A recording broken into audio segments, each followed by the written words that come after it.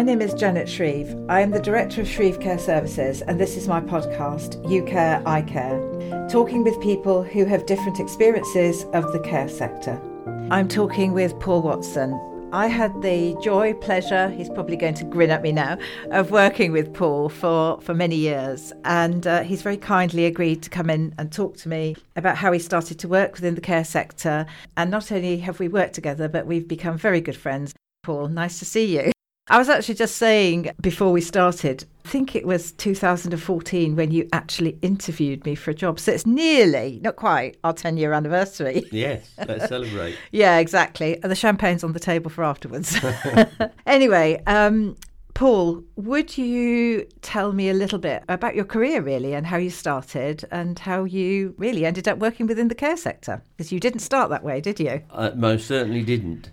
Many moons ago, I used to work in the retail sector, and I started doing that, I think it was when I was about 16 or 17. Yesterday, then. And really, during that time, I sort of created a role within sort of, or a learning as it were, within retail that I would say sort of prepared me for the care sector many years later. With regard to sort of retail, that's where I got my commercial grounding. When you actually look at the care sector as a whole, yes, it's very much about care and delivering care services. But one thing that I learned years later was you needed to make sure it was economically viable at the same time as being able to deliver a good quality of care. And so in the years that I was doing the retail part, I learned from different individuals. In particular, I always remember a manager that took me under his wing, Mr. D he was called. You can remember his name then. And he actually taught me many things about how to succeed in retail, and in fact he started out with Woolworths on a trainee management program with them. So through the years I sort of progressed up into management roles within the business, and then I decided, with the sort of 7-day advent of retail, to take myself off to university and study, believe it or not, accountancy. I find that hard to believe. And management information systems, so like the computing side of things. But I think one of the important bits that I took away from working in retail was I sort of found myself with a penchant for turning businesses around that were poorly performing, and within the jobs that I had a reputation for being able to do that, which was great. I really enjoyed it, and that saw me working in very different places in terms of around the south of the country. But when I went to university, you know me very well, I can't sit still for 5 minutes. No, you can't. I was going and needed to fund myself anyway, because I think in the end when I went, it was sort of as a mature student. I was 24 years old, and what I decided to do while I was there was to look for work as well, and I ended up, long story cut short, working with the university in the residential services department.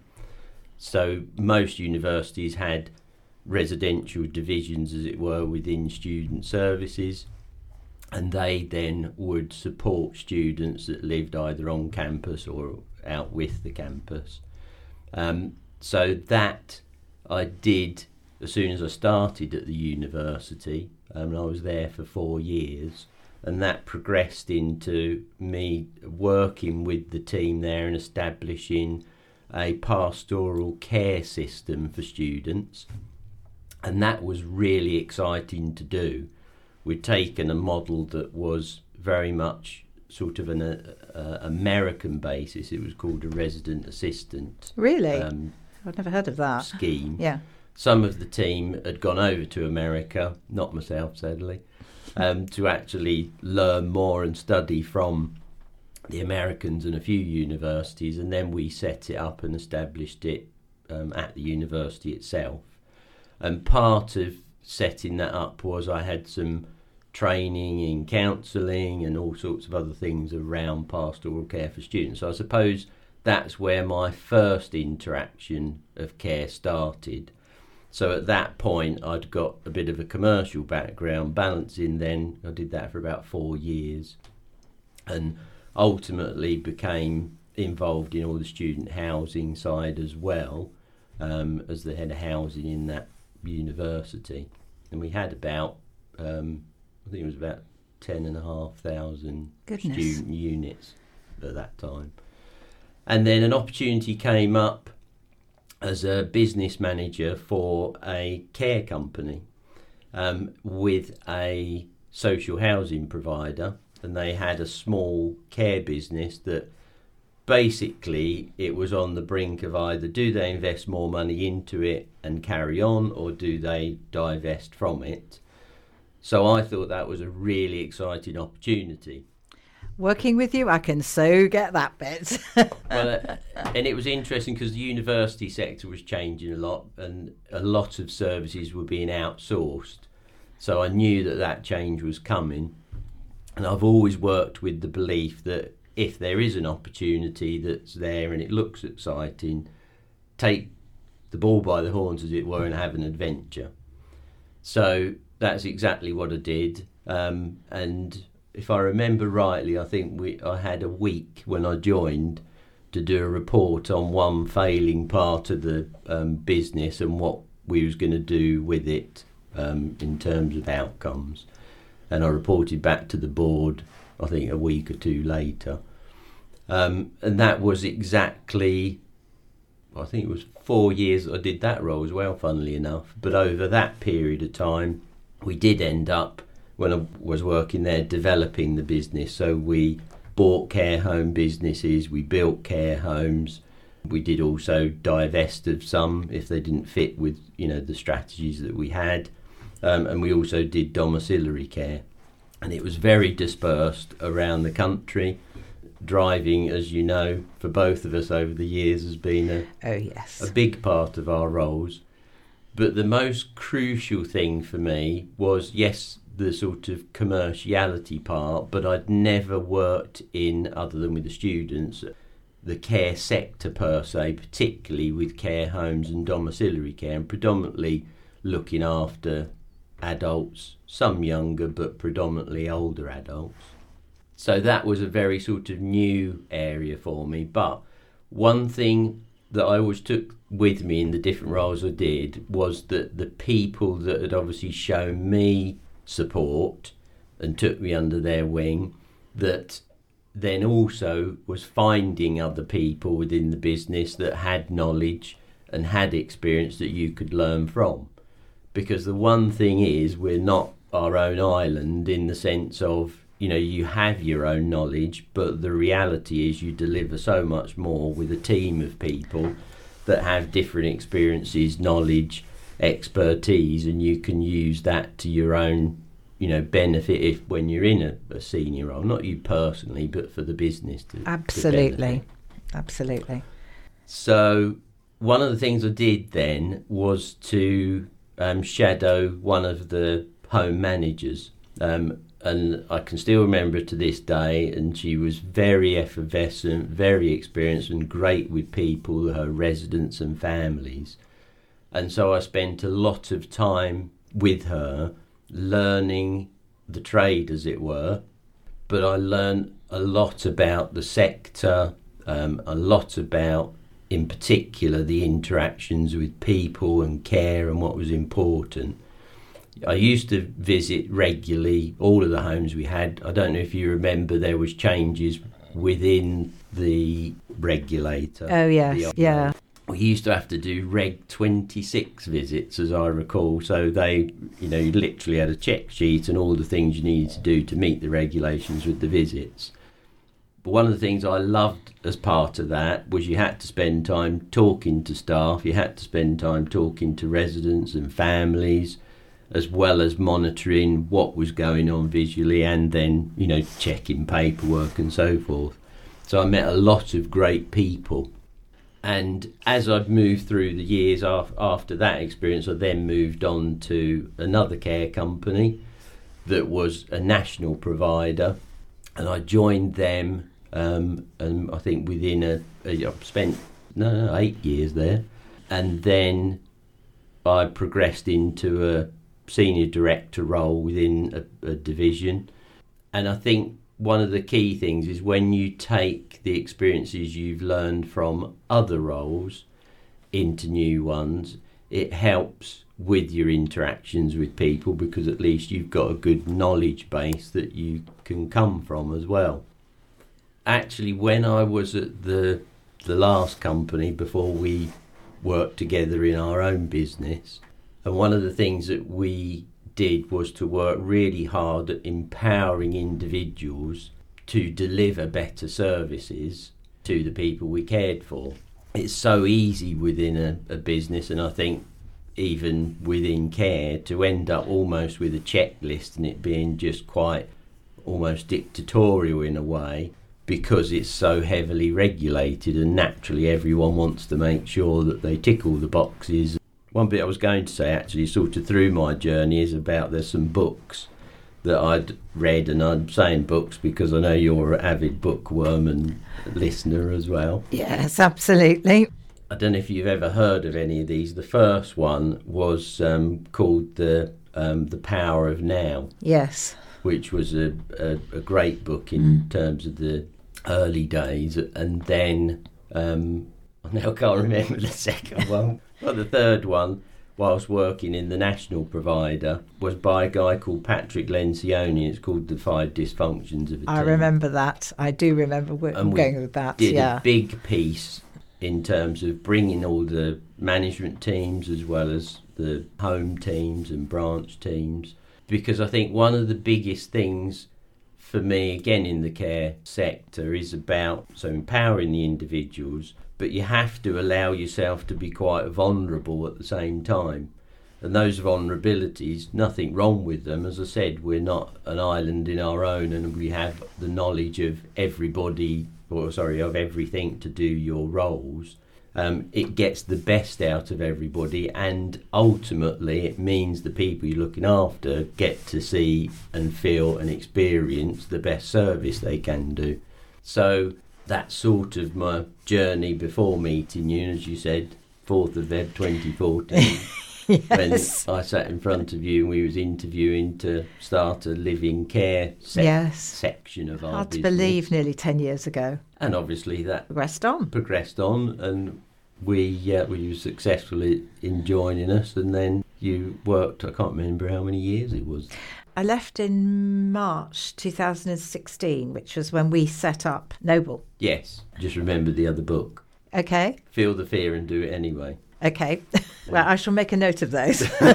I do remember the Lencioni because actually we did the training as well. I remember going to that. It was just great seeing the rest of the team fulfil their own sort of wants and ambitions and that through that process as well.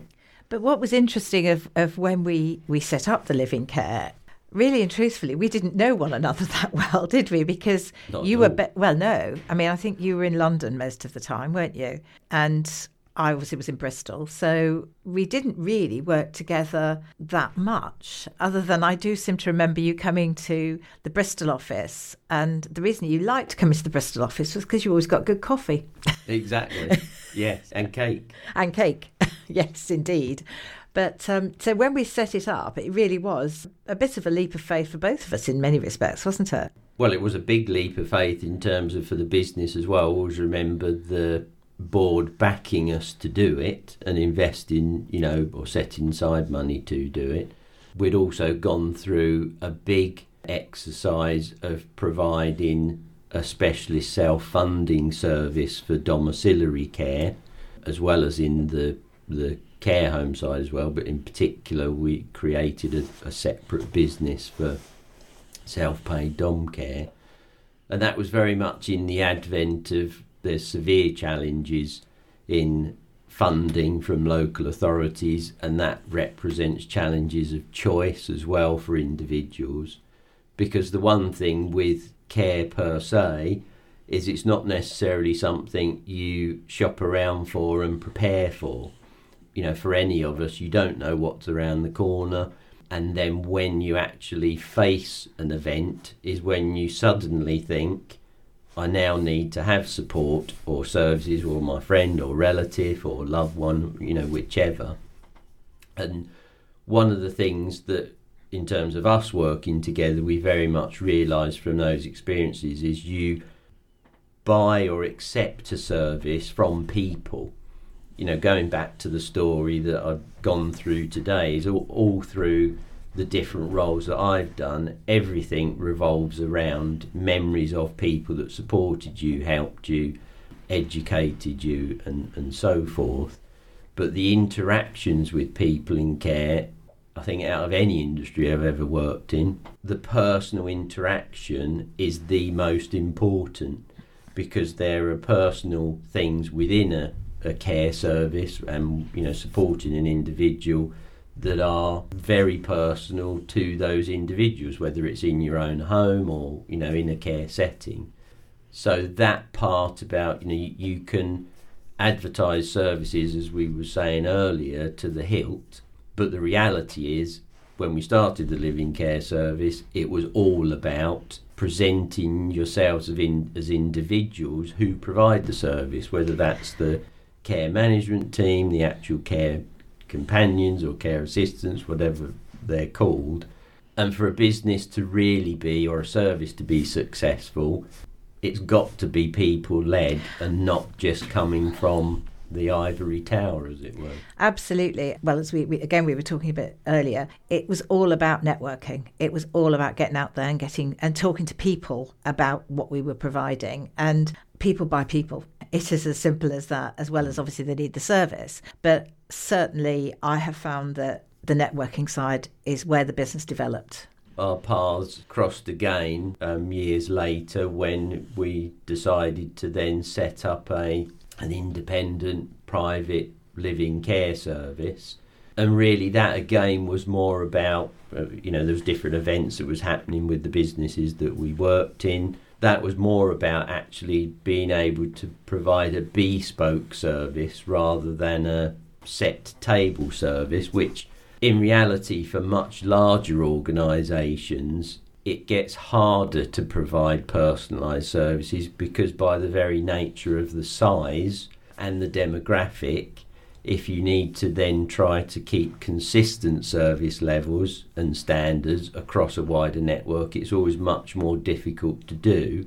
And then obviously you and I, we started our own living care service, which was very much driven to be bespoke services to individuals. A lot of people, when you do the networking events or you talk about care options, living care has never come up as an option that people think, oh yeah, I've heard about that. Yes, I know somebody who's had that. And so everybody tends to revert to, it's either domiciliary care services in my home when I get so many visits a day or a week, or I need to go into a care facility. And there's so many stats out there that clearly say the best place to be is in your own home, both for well-being as well as healing processes. And I remember we had quite a lot of clients that you'd have been introduced to you and then joined our service, who came out of care homes to go back home. And that was absolutely fantastic from my point of view, to see people doing that and being able to do it. We had one gentleman, didn't we, who came out. In fact, I think he only died about a year ago, and we took him on very early days, didn't we? But I think it was really having that. I mean, I always used to say, if I had £10 for every time somebody said, I wish I'd known about your service, or I'd never heard of living care, I think I'd probably be a multimillionaire, actually, because people don't know about the service and it's really, really underused. We did have, near enough 5 years, didn't we, of, I think, achieving what we had hoped to achieve. Yes, exactly. And I mean, it's tantamount to the success of that business and the team, because I go back to the bit about Absolutely. all the individuals that played their part and role within the service. In a relatively short space of time, the business was acquired by another provider to establish a wider service within the region. So that was a good experience. It was. And I would like to say that, as well as being, as I said, a great colleague, and we did have a lot of fun together as well. It was stressful at times, there's no two ways about it. But we came out of it. We're still really good friends. So I think that says a lot for the way we work together. But also, as well as doing this, you've also had a very successful retail career as well. So it's not just care, but again, it's all about people, isn't it? Well, exactly. And I know I had mentioned that bit because behind the scenes all the time, I never lost my penchant for retail. So all the time I worked in the care sector for the past 15 years. We've also had a separate retail business. Yes. And again, it's all a bit about people. Absolutely. Empowering people and letting them do the job, and you get the best out of people doing it that way.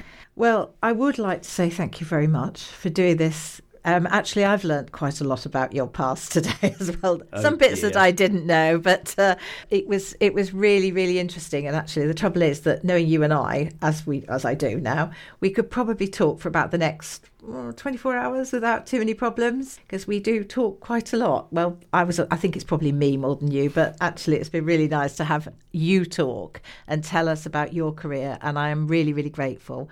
So, Paul, thank you for your time. Thank you for coming, and I really do appreciate it, and I shall look forward to hearing about what you do next. I'm sure there'll be something, and all the very best with Shreve Care Services. Thank you very much. So if anyone would like any further information or to discuss anything that we've talked about today, please do contact Shreve Care Services via our website or janet.shreve@shrevecareservices.co.uk. And thank you once again, and look forward to the next time.